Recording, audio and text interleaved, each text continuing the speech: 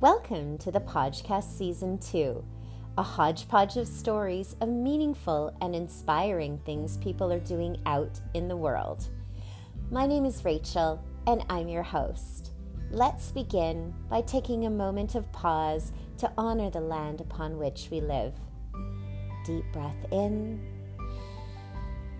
deep breath out. I live on the unceded lands of the Musqueam, Squamish, and Tsleil-Waututh nations, and I'm incredibly grateful to be here.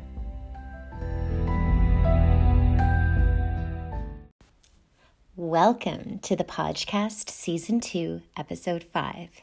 In this episode, I am joined by Manuel, a human being for whom I have tremendous respect. Di lives in Vancouver, BC, with his wife and 2 daughters. We met through our Toastmasters Club, and I've had the pleasure of hearing him deliver multiple speeches, mainly on the topic of personal growth and vulnerability.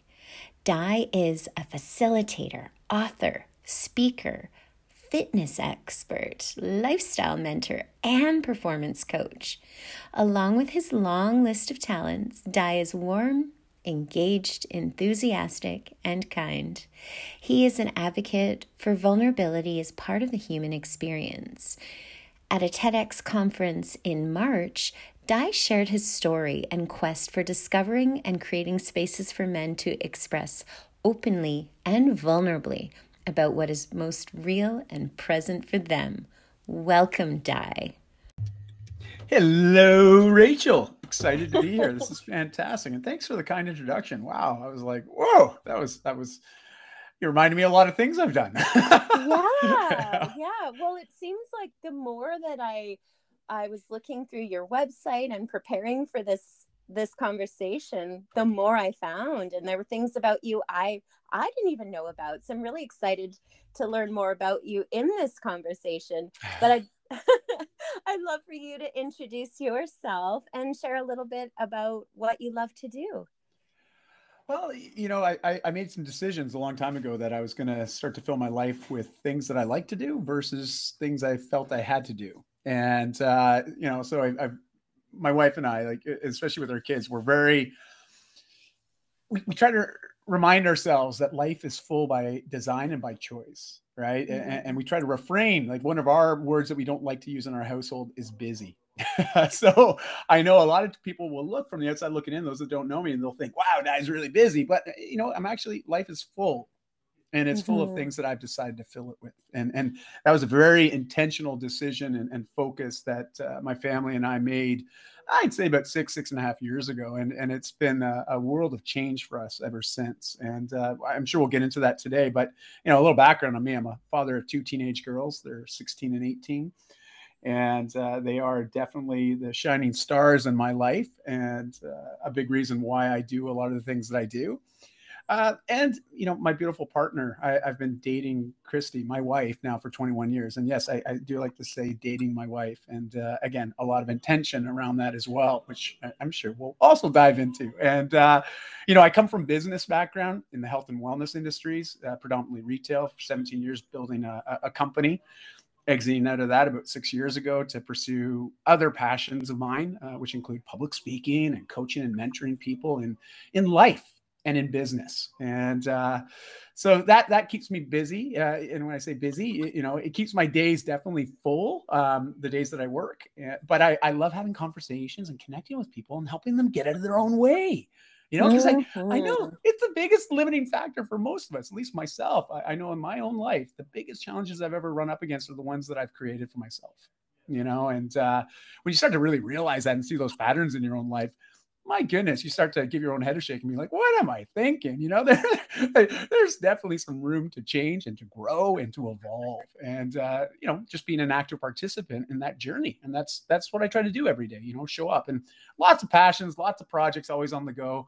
But, you know, at the end of the day, it's just all about trying to live the best life I possibly can and be a great role model to anybody I connect with, both online and offline. Amazing. Thank you so much. And no I love that your family made a collective intentional decision to do things differently. That sounds really progressive. So Good on you for that. Thank And you. you're welcome. And I can relate. I noticed at some point in my life that people often say, you'll ask them how they're doing and they'll say busy. Right. And so I'm a curious person by nature. And so, I'm always asking like, well, what does busy mean to you? Well, I'm just busy. And what I found is that, so many people don't realize that they have that choice to do things differently. So thank goodness for people like you in the world who can help them realize that they actually do have some choice in these matters. Mm, very much so. Well, I think we always have choices, but sometimes we get to those places in life where we feel like we don't have a choice anymore. And Mm-hmm. when we get to that place, it's debilitating, right? Like it literally causes a lot of us just to freeze, or in my case, procrastinate, put off doing things that might involve other change out of fear of not having clarity, maybe not feeling confident in the next steps, and maybe just not knowing what action I should take next. And it's a frustrating place to be, isn't it? Change is always possible. I think Yeah. more than anything, I like to speak to the idea of change and realize that we can be either active participants in change in our life, or we can see ourselves as victims of change. But Mm-hmm. but it's all about the label that we associate or attach to ourselves and our own predicament, our own human experience, if you will. And I recognize, perspectives are challenged all the time. I know for myself, I've found myself in some pretty dark places in my lifetime. And I'm just grateful that there was power of community, great people around me that were able to speak into me some positive ideas, some positive concepts, also to be very encouraging and empathetic, and which created a safe space for me to be vulnerable and actually say, you know what, I do need some help. And then to be able to get the help and receive the help, right? Like, and that was a big life lesson for me, because that wasn't easy for me, Mm. asking for help, and actually not even asking for help, but actually receiving it and taking it and being okay with that, Um, so I'm sure we'll have some stories that come out from that, but that's just sort of a couple thoughts on this idea of change. Yeah, absolutely. And there's one of the philosophers I really like said once that it's we're not meant to do this on our own. In fact, Mm. it's impossible to do it on our own.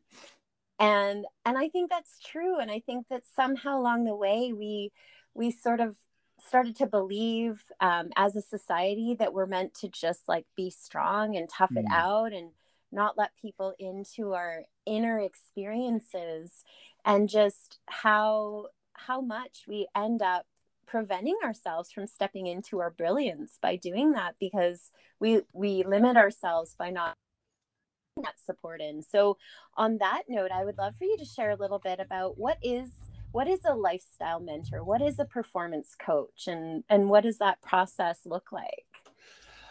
Well, I know that those can be fairly catch-all terms. I know a lot of people hear the term coach today because it's a very widely used term, right? And I sort of have I'll be honest, a love-hate relationship with the term, because Mm-hmm. with what comes with the term is a lot of preconceived notions based on people's experience with the idea of coaching, and not everyone's had a positive experience with it in their life. And Mm-hmm. they might remember the militant coach they had in high school, right? or they might remember there was teachers that were very stern and maybe not as empathetic, and try to help us with our learning certain subject matter, and yet the process of learning and growing wasn't enjoyable.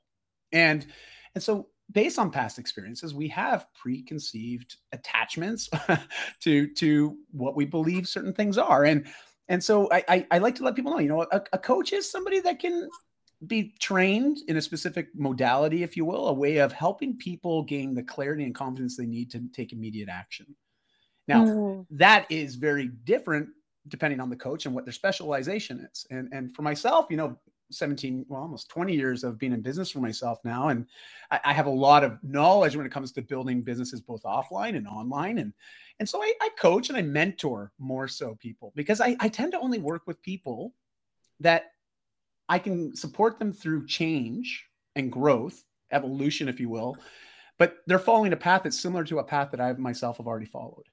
Mm-hmm. So it becomes more of a mentorship relationship than a coaching relationship. Because, as coaches, sometimes coaches are great in the theory, in the methodology of helping people get clarity and confidence and taking action. But they themselves may not have experience with the particular issues or the things that people are trying to change specifically. Mm-hmm. And so I just recognized for myself, I wanted to be very specific with who I helped, and my goal in life is just to help people get out of their own way and realize that life can be as amazing and as special as you want it to be, but it is up to you to decide and to define what that can look like. And then just get to work in creating it, and so there's lots of different ways: fitness, nutrition, mindset. I'm a neuro change practitioner as well. And that's just a fancy term for, I love the science of change, the science of neuroplasticity, just also looking at neurolinguistics, but looking at belief systems, how they're formed and how they can change or evolve. And so with that very specific training, I have some very, very clear systems and ways to help people move past some of these blocks that are holding them back. And so those are just a few of the things, but that's why there's such a difference between coaching and mentorship. I tend to only work with people in areas that I myself have a lot of experience. And that's by choice. And it's just because I get a lot more enjoyment from it. Plus my clients get way better results because I already know the obstacles they're going to run up against. I do. Because trust me, I've probably run up against them many times. Maybe I'm still running up against them, but I can definitely support them through those things. And so that's just a little bit around the language of mentorship versus coaching, but to each their own, right? At the end of the day, are you getting the support you're looking for? And are you creating the results that you want? Because if you are, hats off to you. You're well on the way to living into the changes and creating that life that you want. Yeah. Oh, that was a really, really great and clear delineation between mentorship and coaching, because I work as a coach, and I have coaches and I have a mentor because I'm a new entrepreneur. So right. I don't know what I'm doing. I hear you there. Most of us are trying to figure it out every day, and that's all good. That's all good. We're just showing up and ready to try to make an impact, right? Exactly. And, that being said, there's actually a lot that I do know. And so, I just want to say this for the sake of our listeners and, for whoever this might land with, that, don't underestimate your knowledge and your skills and your abilities, because we've really absorb a lot of information from our experiences that sometimes we just store it away for a future date and time.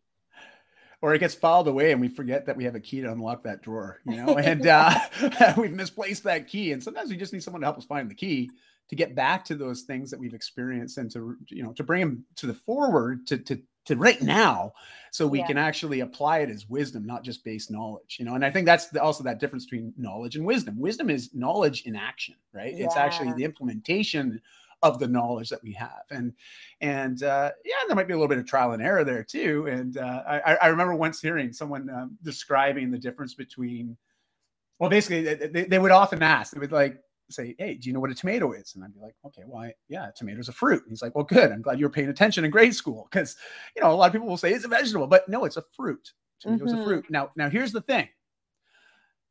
The difference between knowledge and wisdom as it relates to tomatoes is putting tomatoes in a fruit salad, not a great idea.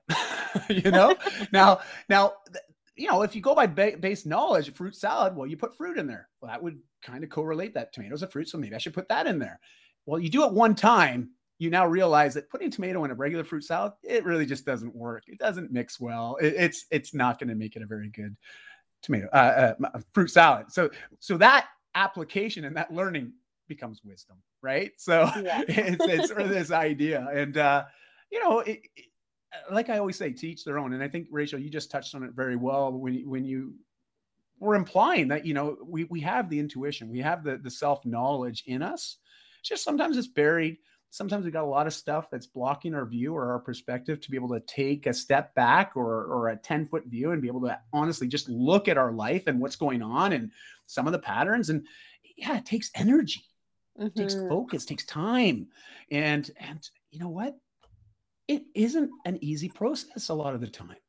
It just, it challenges us because it involves a lot of big change, and it might be change to things that are so hardwired in us.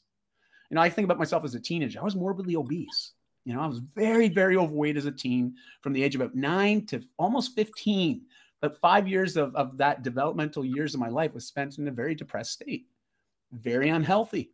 My lifestyle matched the way I was showing up. Okay. Like I was eating a lot of foods that were very poor in nutrition, yet high in calories. I wasn't moving my body. I watched a lot of screens between video games and movies and TV. And so you can imagine after a 5-year period of doing that and self-isolating, gosh, I just got bigger and bigger. And it got to a point where my habits were so well ingrained, like I just couldn't even imagine life changing. And that's when, you know, ideas of maybe this isn't a life worth living anymore. You know, like I can't see it getting any better than it is right now. And I can only see it getting worse if I keep doing what I'm doing. So what do I do? Like, and so to get to that place and then just say, you know what? I got to make a change, because the only way I was going to make a change was if I actually did it. But it was hard. It took 18 months of me reminding myself that if I move my body a little bit, if I change how I nourish myself, I change who I associate with, change what messaging I put into my mind, how I'm being educated, self-educated specifically. You know, what kind of books am I reading? What kind of movies am I watching? What kind of conversations am I engaging in? I really became very, very in tune to just the things I was doing every day. And I started to shift those a little bit. And it felt hard. It felt weird, foreign, you know, because I was trying new things and I didn't know if it was going to work or if it wasn't. And, you know, I just trusted a process. I let go of the idea of trying to be perfect in everything I was doing, but I wanted progression. I wanted to see some results start to happen. And the coolest thing is, and this is what I say to everybody that wants to do a little bit of changing. And you notice I said little bit, because it always starts with a little bit. You got to build the self-belief, right? You got to feel like you're winning, you know, because when you start to feel like you're winning and things are working, it's a lot easier to double down our efforts. And it often doesn't feel like it takes as much energy to put more into it because we know it's working and the changes are happening. And so that's what I like to remind people of, you know, it's don't worry about the timeline. Just remember that the journey is right now. And it's what can you do today that moves you one step closer to where it is that that vision is taking you, and just trust in ourselves, right? Like, so back to you, you know, the intuition piece. Yes, you're right. It's already in most of us, but sometimes we don't have the belief in ourselves. So in that period of time, find people that believe in us, even when our self-belief may be lacking, because trust me, there's people in our circles, our family members, good friends, coworkers. They support us, and they will support us if we allow them to.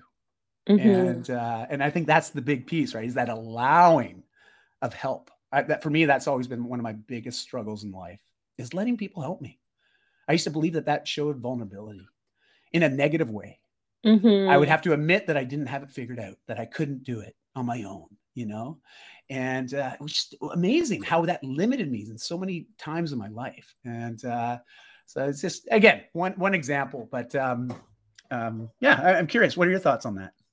Yeah, I totally agree. And, you know, I'm a big fan of Brene Brown. I'm a big fan of yours. So people who talk about, I mean, vulnerability is something, it's probably one of the words I use every day in my own practice with clients, just because it is required in order for us to dig deep. And that's often what we do in our sessions. So I think we grew up with this mistaken belief that vulnerability is weakness. And it's actually the opposite. It takes a tremendous amount of courage to step into vulnerability. And I'd love for you to speak a little bit about that. And maybe if you want to mention a little bit about your TEDx talk as well, because it's brilliant. And I'll definitely be putting the link for our listeners to be able to access that, because I've watched it many times. Actually, it's brilliant.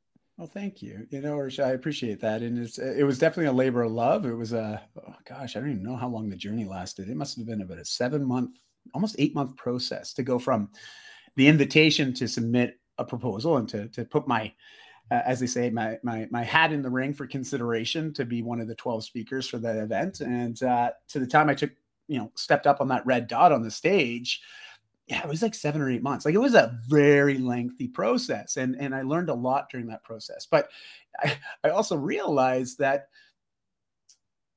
the act itself was very much challenging me in my position on vulnerability. And what I mean by that, I'm like, Mm-hmm. what more vulnerable way than going on a very public stage and airing some of my past, specifically some things that I used to carry a lot of shame around, specifically around my drinking and the way I was showing up, not only as a business partner, but as a life partner for my wife, but also as a father to my kids. And more importantly, how I was showing up for myself.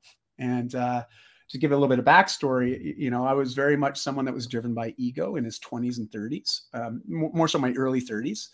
And based on chasing ego, I was chasing this idea of success. But the thing is, a word like success, it's very subjective. Mm-hmm.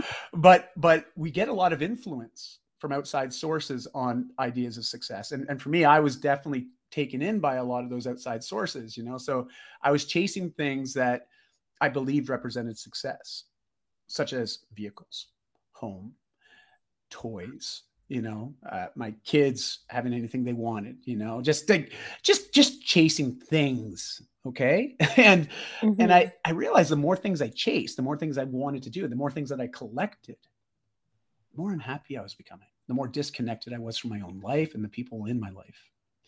And so what I did, though, to deal with some of that stress, that depression, that anxiety that came from this sort of rat race I found myself in, and it's only because I referred to it as a rat race that it was a rat race. Like, please recognize I have no qualms with my career path that I was on, but it was really how I was choosing to show up on that career path, and how I was just seeing my own life and really just disrespecting anybody. And my way of dealing with that and coping with those negative feelings was, gosh, if I have a few drinks in the moment, I feel better.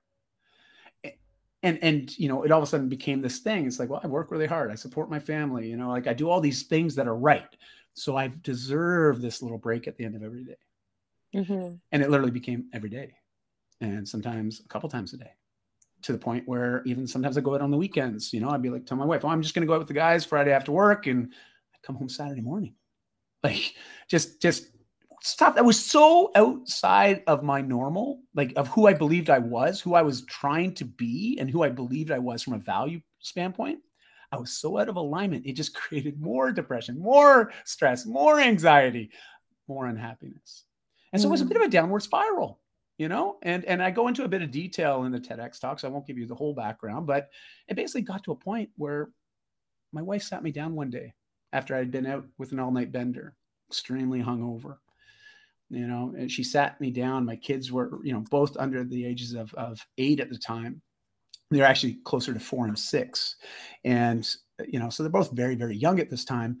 And I remember my wife sitting me down at the table. Kids are off in the living room watching TV. And then we got into this conversation. And I could tell that on her look of her face, she was at her wit's end. It was like, I'm done.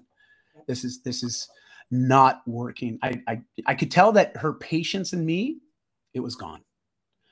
Like, I always, and for anybody that has that significant partner in their life or have had that partner in your life, there's something special about that life partner, because they often can see in us the potential that we can't necessarily see in ourselves. And they're able to bring that out in us, help us, support us in being the best versions of ourselves to live our best lives, and if we allow them to. And my wife was always trying to do that, but I was so resistant to receiving help, to admit that I needed help. So it's this lack of vulnerability in my life, because also when I look at my role models in my late teen years, my 20s, even in my early 30s, the people I was hanging around, people I was spending all the time with, the people that were feeding into my mindset, my perspective in life, they didn't practice vulnerability, at least not in a healthy way.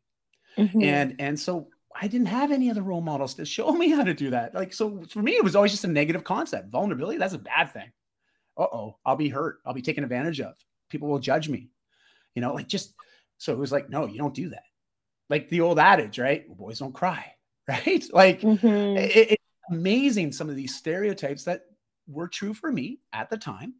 But I wasn't doing anything to change that. And so here I was this fateful morning, and it was actually a little bit afternoon because I had slept the whole morning away. But, by the time I got up and we sat down at this table, I could tell that, she was done. And I just remember feeling this pain, this sensation, and it was like everywhere, mental, emotional, spiritual, just this agony, right? That oh my gosh, there's no go back from this.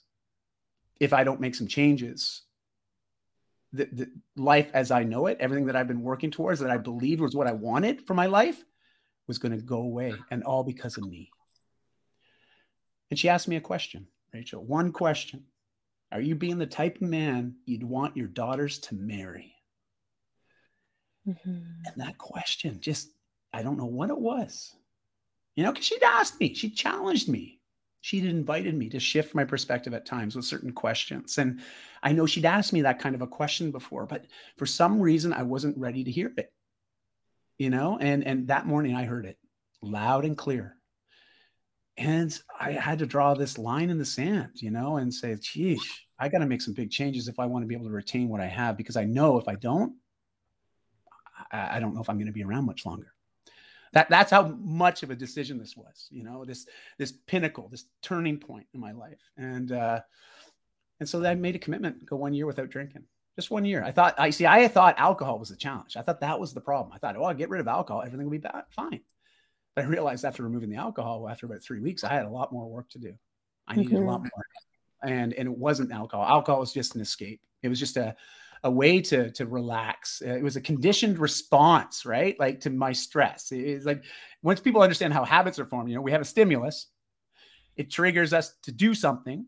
And by doing that thing, it provides an emotional release or a satisfaction. It's like that dopamine hit, right? That serotonin hit. This little bit of a brain chemicals start to get triggered, and we get this little uplift in our emotional state.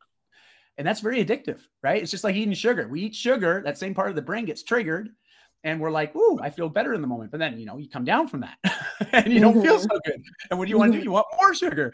And so, once you start to recognize the negative patterns in your life, you just have to change your response to those stimulus, whether they're positive or negative. And so for myself, it was like, okay, I'm stressed, I'm anxious. Oh my gosh, I don't have alcohol anymore. What am I going to do? And I found myself sort of in this state where I was just really lost. And so, you know what I did? I found help. I said, I can't do this on my own. I found a psychologist, started working with him for a few months. I found a relationships counselor, worked with her for a few months. My wife and I found a couples counselor, to help us with our communication. I really just subjected myself to working on me, and that 1 year, as long as it felt, I'll tell you, it set me up for what I've experienced over the last 11. And what I plan to continue to do with the rest of my life, it shifted everything. And that's why I like to let people know, I know we get to these places where we feel lost. We feel like we don't have options, but believe me, there's always an option to change. And it all starts with just one simple act, of just doing something a little bit differently, or asking somebody for some support to help with the change.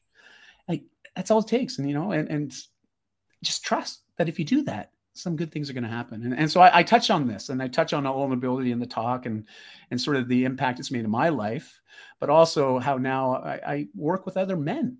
We create groups around the world called Mentorship Mondays, and we're in 4 different time zones right now, 4 different groups, meet every Monday. And it's just groups of guys coming together to support each other openly, honestly, and without judgment. And to practice exercising this muscle of vulnerability, which most of us are very deconditioned, so it's just, again, create a safe space to practice. And so that's a long and roundabout way of sort of giving you the backstory and context to this idea of vulnerability and how it showed up for me. But I invite those that are listening, and even yourself, Rachel, it's like, how does vulnerability show up in your life, and what's your relationship to the concept of vulnerability? Because that's a good place to start, Yeah, it's so true. And that is that one question that you reference from the TEDx talk. When you shared that just now, my arm hairs stood up. When I watched the TED talk, my arm hairs stand up. Yeah. That is really potent, the way that you share that. Like, it's not just like you were talking a little bit about intuition earlier, and I really think that we're also deconditioned to pay attention to our body-based wisdom.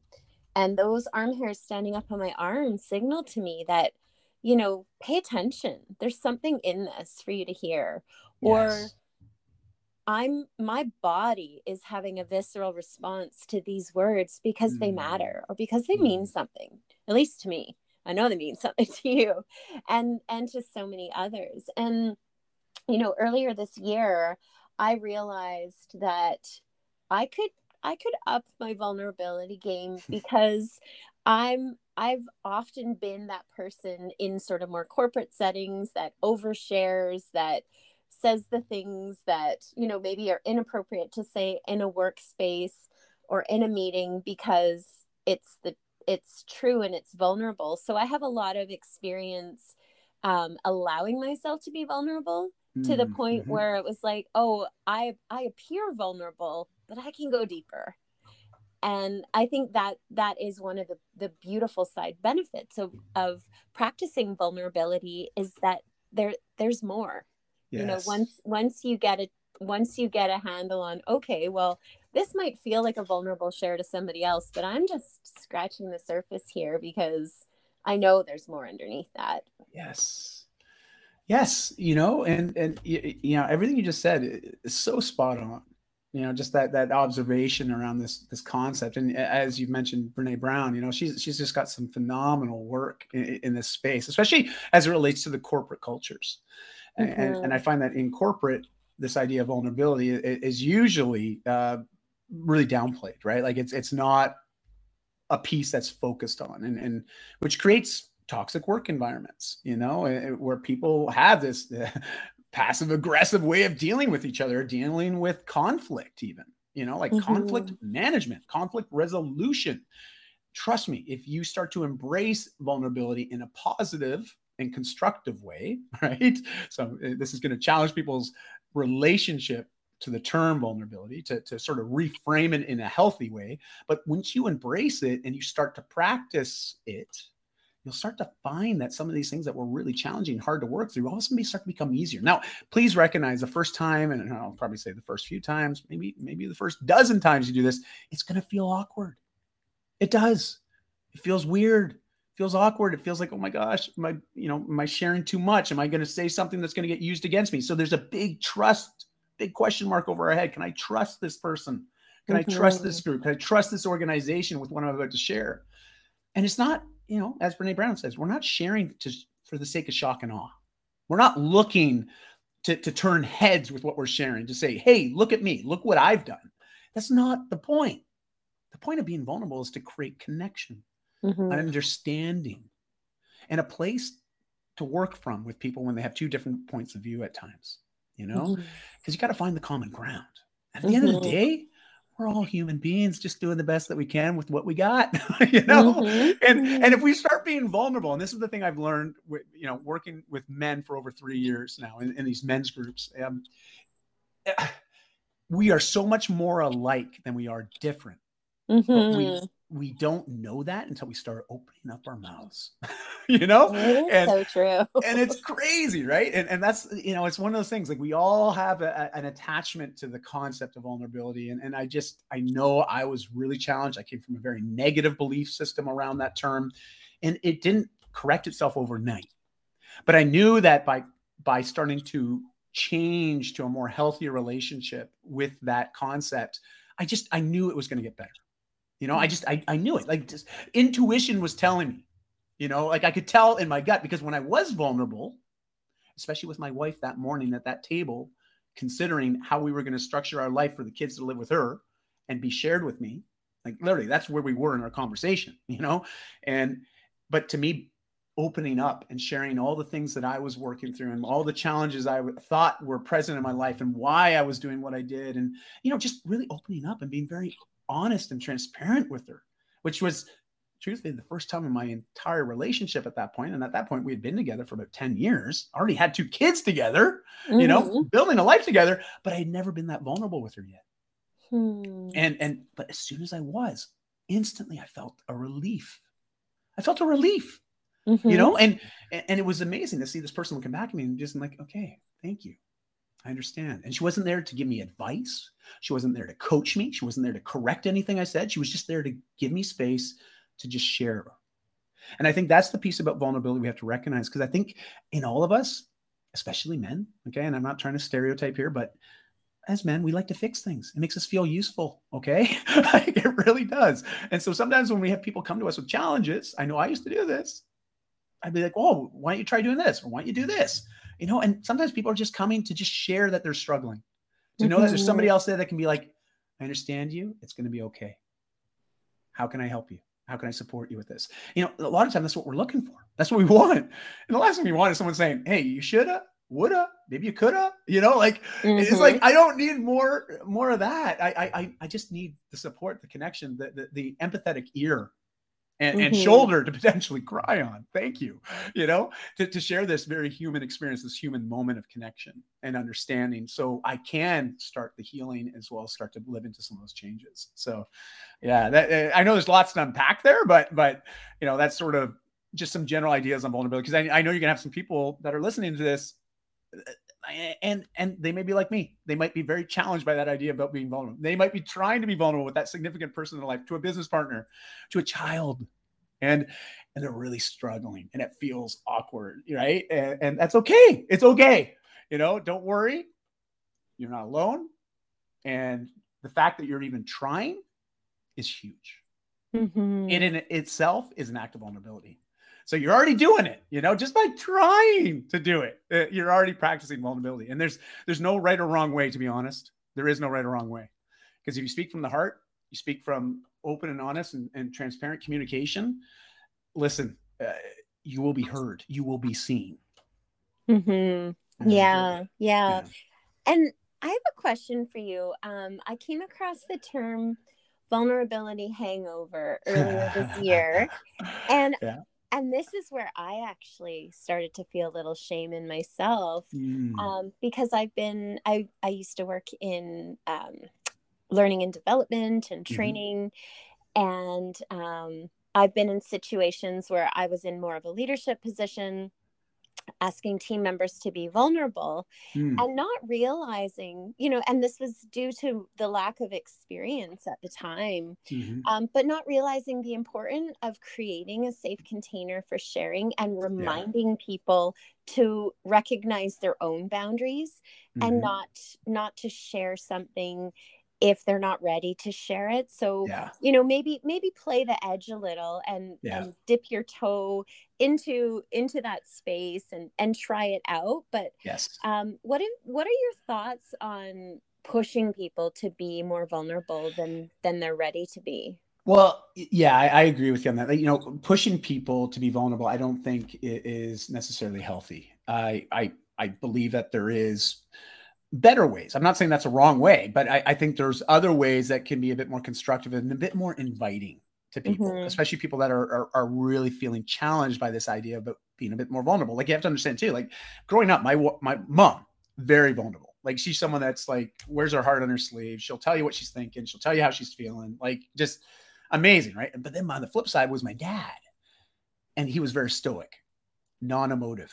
Right. Like, I mean, my dad getting excited, his eyebrows might raise, a couple millimeters like that. That was like, it was just like, and it was, but he was awesome. One of the most kind people I've ever known in my life, and very loving and caring in his own way. But this idea of being vulnerable wasn't taught to him as a child, knowing my grandparents and how they were, and just, so it is generational. Like, this stuff's passed on. So I always like people to understand, it's not your fault. There's nobody to blame here.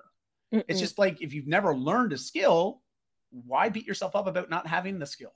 Like, but recognize it is a skill. And like any skill, you just got to start doing it. And I think it was very important what you said, Rachel, was this idea of creating a container, a safe space. And that's sort of what we did with the men's group, right? Like, I knew I wanted to practice more vulnerability, but I also knew that I wanted to be vulnerable with men. Like, me as another man, like, every man I meet, I always thought of them as competition, like, because ultimately that's kind of what they were, especially in the professional way. So it was always like, who can puff their chest a little bit higher, who can accomplish a bit more, who's got the cooler stuff, the cooler life. Like, my goodness, like, as I was telling you, living in my ego, right? Like, just putting value in a lot of things that honestly, they truly didn't matter to me at the time, but I thought they did. So, and it's like, and that's pretty much was my reality at the time. And so this idea of vulnerability, creating a safe space to practice it, very important. And whether it's in a corporate environment or in a personal environment, it's equally important.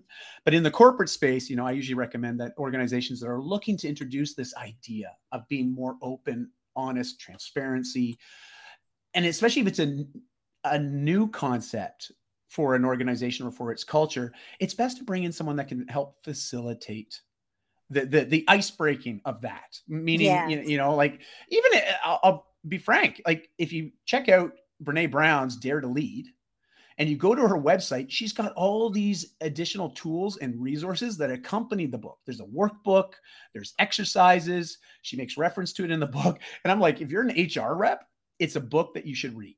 And I'm not someone to be that, polarizing, meaning that I'm not here to invite, I usually like to invite people, not tell them to do anything. But honestly, I think anybody that's in the HR field, if they haven't read Dare to Lead, why not?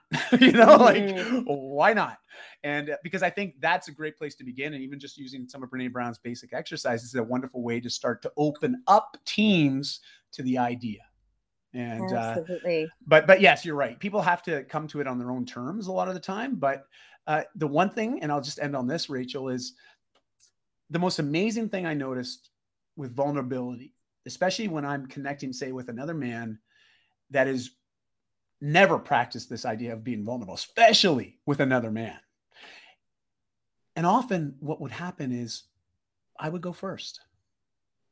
I would share first. I would be vulnerable first. I am the one pulling down my shield and putting down the sword first.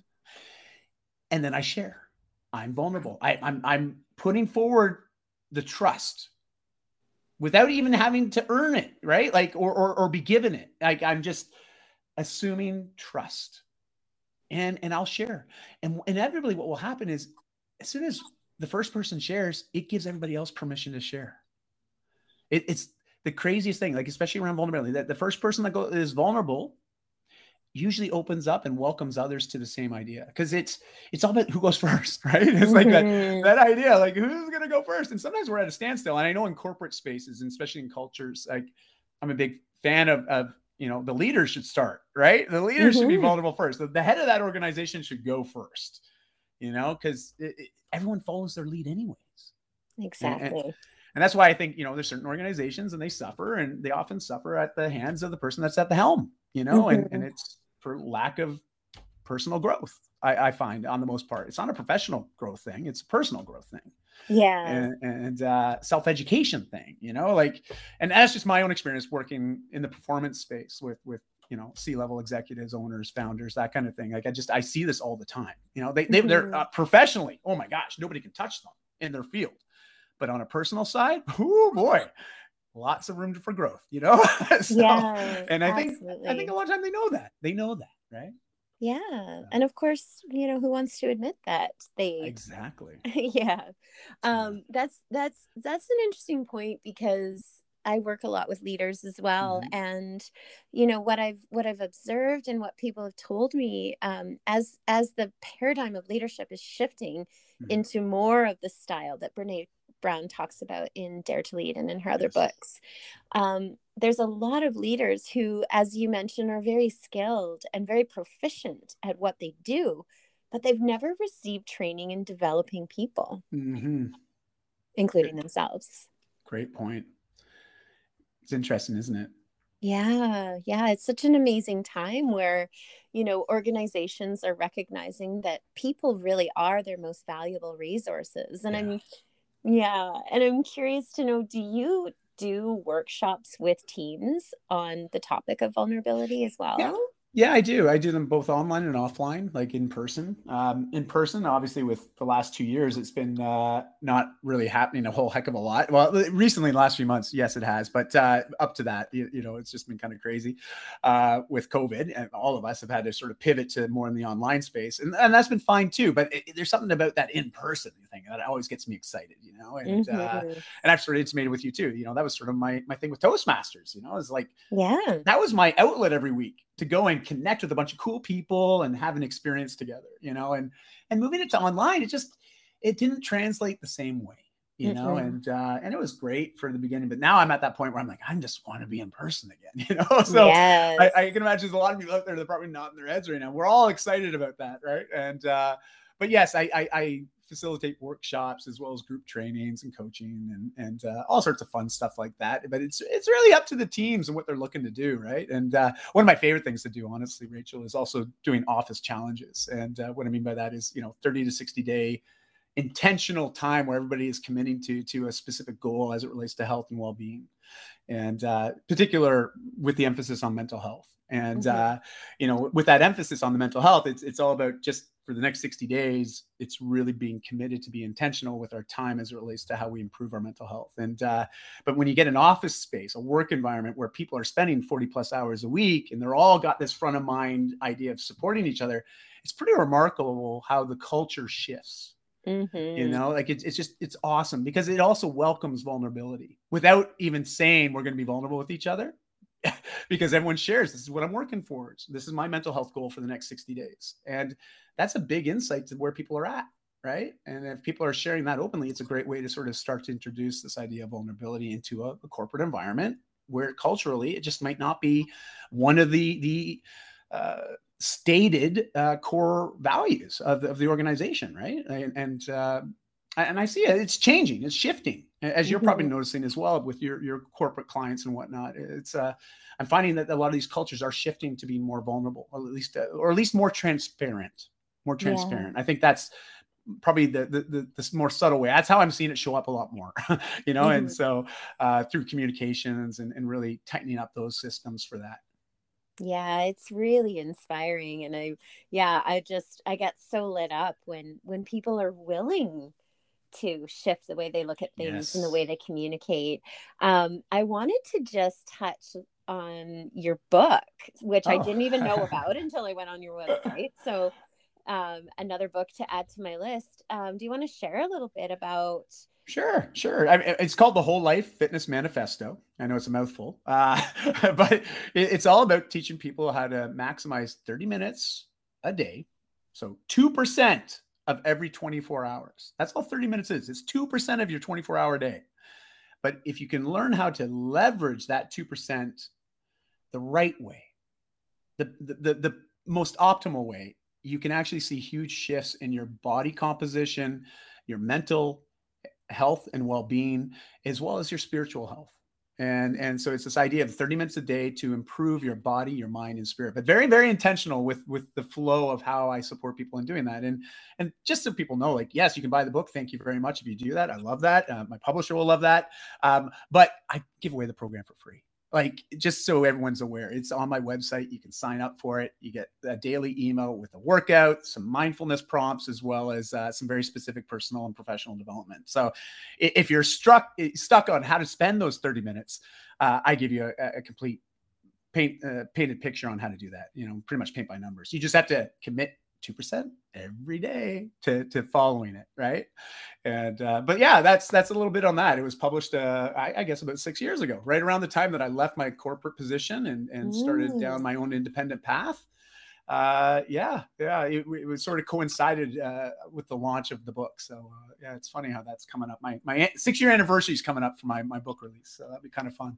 Very cool. Yeah, Yeah. I'm excited to read it. So I'll, Thank you. I'll get you a yeah. copy. I mean, we're neighbors, for Pete's sake. So I got it. Next time we see each other in person, I'm going to get you a copy. So don't you worry. Oh, thank you so much. Yeah. That's amazing. And Yeah. then the last thing I want to touch on that I'm really curious about, the moose is loose. What does this mean and where did this come from? Well, the moose is loose. Well, moose was a nickname given to me back in 2007, 2008 by a friend of mine, Craig Patterson. And Patty, as we call him, was the first CrossFit gym owner in Canada. And Oh. so we knew each other from the fitness space when he opened his first facility here in Vancouver. Well, gosh, that would be 18 years ago. I sold him some equipment. And, from that point on, I was sort of following along, but never really embraced CrossFit. And then in 2007, 2008, I finally said, okay, you know what? I got to check this thing out. People are talking about it. I've seen some of the results people are posting. I'm like, there's got to be something to this. I've never tried it. I'm going to go try it. you know, and I was hooked after the first session. But they did this run test. So they do a base fitness line test where they give you some basic exercises or movement patterns, and they just get an idea of where you're starting at, so they can create a program and a process for you to get better.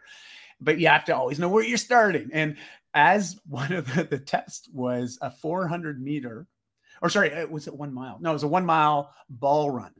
So you had to hold this 20-pound med ball and run a mile as fast as you can. Wow. And I'm not a runner. Okay, Rachel, I'm not a runner. And I own that title, by the way. No runner. And I remember coming back from that run and I'm huffing, I'm puffing. I am not a light footer. Okay. Just to give people some perspective. I'm 6'1", anywhere between 210 and 215, depending on the time of day. and I got a lot of muscle mass. I'm a pretty big dude. And so there's nothing graceful about me at all. All right. and so when I came back around that corner, huffing and puffing, coming and charging at Patty, he's like, Moose, like, and one, he was thinking of Moose from the Jughead, Archie comics, but also Moose is in the Canadian animal that is not very graceful. Otherwise, it would be called a gazelle, right? So the name sort of stuck. Ever since then, I've been referred to as Coach Moose or Moose, and it's just a nickname in the fitness and wellness communities. But it's just one of those names. I love it. I have a lot of fun with it, and the amount of moose stuff that I get sent to me is ridiculous. It's just ridiculous. People tagging me, they'll see a picture of a moose, they'll see a moose, and I get tagged in it. So it's kind of funny to see how that branding is really stuck. Oh, yeah. That's stuff. Awesome. Yeah. Fun. Thank you for taking the time to share that. I was just no problem. Trying to figure out, okay, well, your name doesn't sound like Moose, so there's got to be a story to this. Yeah. And that's the story. That's the story. And I like a good rhyme too, so I was drawn to it. Yeah, that's right. Moose is loose. I remember I had the domain name, so moosesloose.com and .ca, but they just forward to diamanuel.com now. Yeah. And but I still have Moose is Loose around different places, but I've sort of gone the way of my name these days as I've matured and changed my focus. It made more sense, but I'm still partial to the Moose is Loose. So it's where it all started, Yeah. Oh, that's awesome. My goodness, what an inspiring conversation. I wanted to just offer another, I don't know why I'm referencing all these philosophers today, but there's another quote I want to share with you and get your thoughts on it before we wrap up. And it's, don't live a famous life, live a good life. And I'm curious. Yeah, I love it too. And I'm just curious to know how it lands with you and what wisdom can you bestow upon us from that? Well, Rachel, I love that you're asking sort of my feelings on that quote, because that quote brings immediately front of mind when you brought that up was that talked about the intentionality that my family and I made, even 6 years ago. Like us as a family, we intentionally decided to live life differently. We decided that we no longer were going to chase things, but we were going to chase experiences. And that's sort of that same concept, right? Like it's like, what is your purpose in life? Like my goal is just to live a good life, or to go one beyond that, to live a great life, right? And that's the emphasis. That's where our focus is. And it's just one day at a time, just being very present in the moment with what we got, what's happening right now, and looking for those opportunities to connect with family, with friends, with community. And so for me, that's what it's all about nowadays. The idea of fame. What is fame, right? Because you think about fame or infamy, like it depends. It can go either way, right? Like fame can be in a really bad way. I look at the fame of the former president of the United States, right? And I'm like, well, I wish he wasn't so famous, but to each their own. And it's interesting how we have a certain relationship with this idea of fame. And so for me, yes, it's all about just engineering the best life I possibly can and looking at how I can experience that life with as many people that I love, and that's really the focus, at least these days anyways. But thanks for that quote. I think that's a great quote. Awesome. Thank you for sharing your thoughts on it as well. And I have so much gratitude for your time and your enthusiasm and your love in this conversation. And it's just been great to have you here on the podcast. So Well, I thank got you to so say, much. Rachel, you're a great interviewer, a great conversationalist. Sometimes I feel I get off on tangents, and I do. Then thanks for your patience. But I love what you're doing, and I love the authenticity with which you bring to your platform and to the content that you put out, and just how you show up. And it's not an everyday thing, in most people's lives. So it's amazing to know that those that are listening to this, you've got somebody there that you can really look to for wonderful role modeling and support, and I'm just really grateful to be here today to have this conversation with you. So I know it's just like the tip of the iceberg, and I know we have many more conversations yet to have, but what a great one to start with. Absolutely. Thanks again so much, and we'll talk to you soon. Sounds great. Thank you. You're welcome. Bye.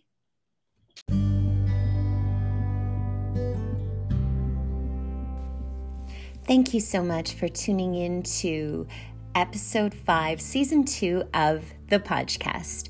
I was joined today by Manuel, who shared with us so much knowledge and wisdom on such important topics such as health, fitness, family, connection, change, choice, and using vulnerability as a way to touch in and connect with our human experience.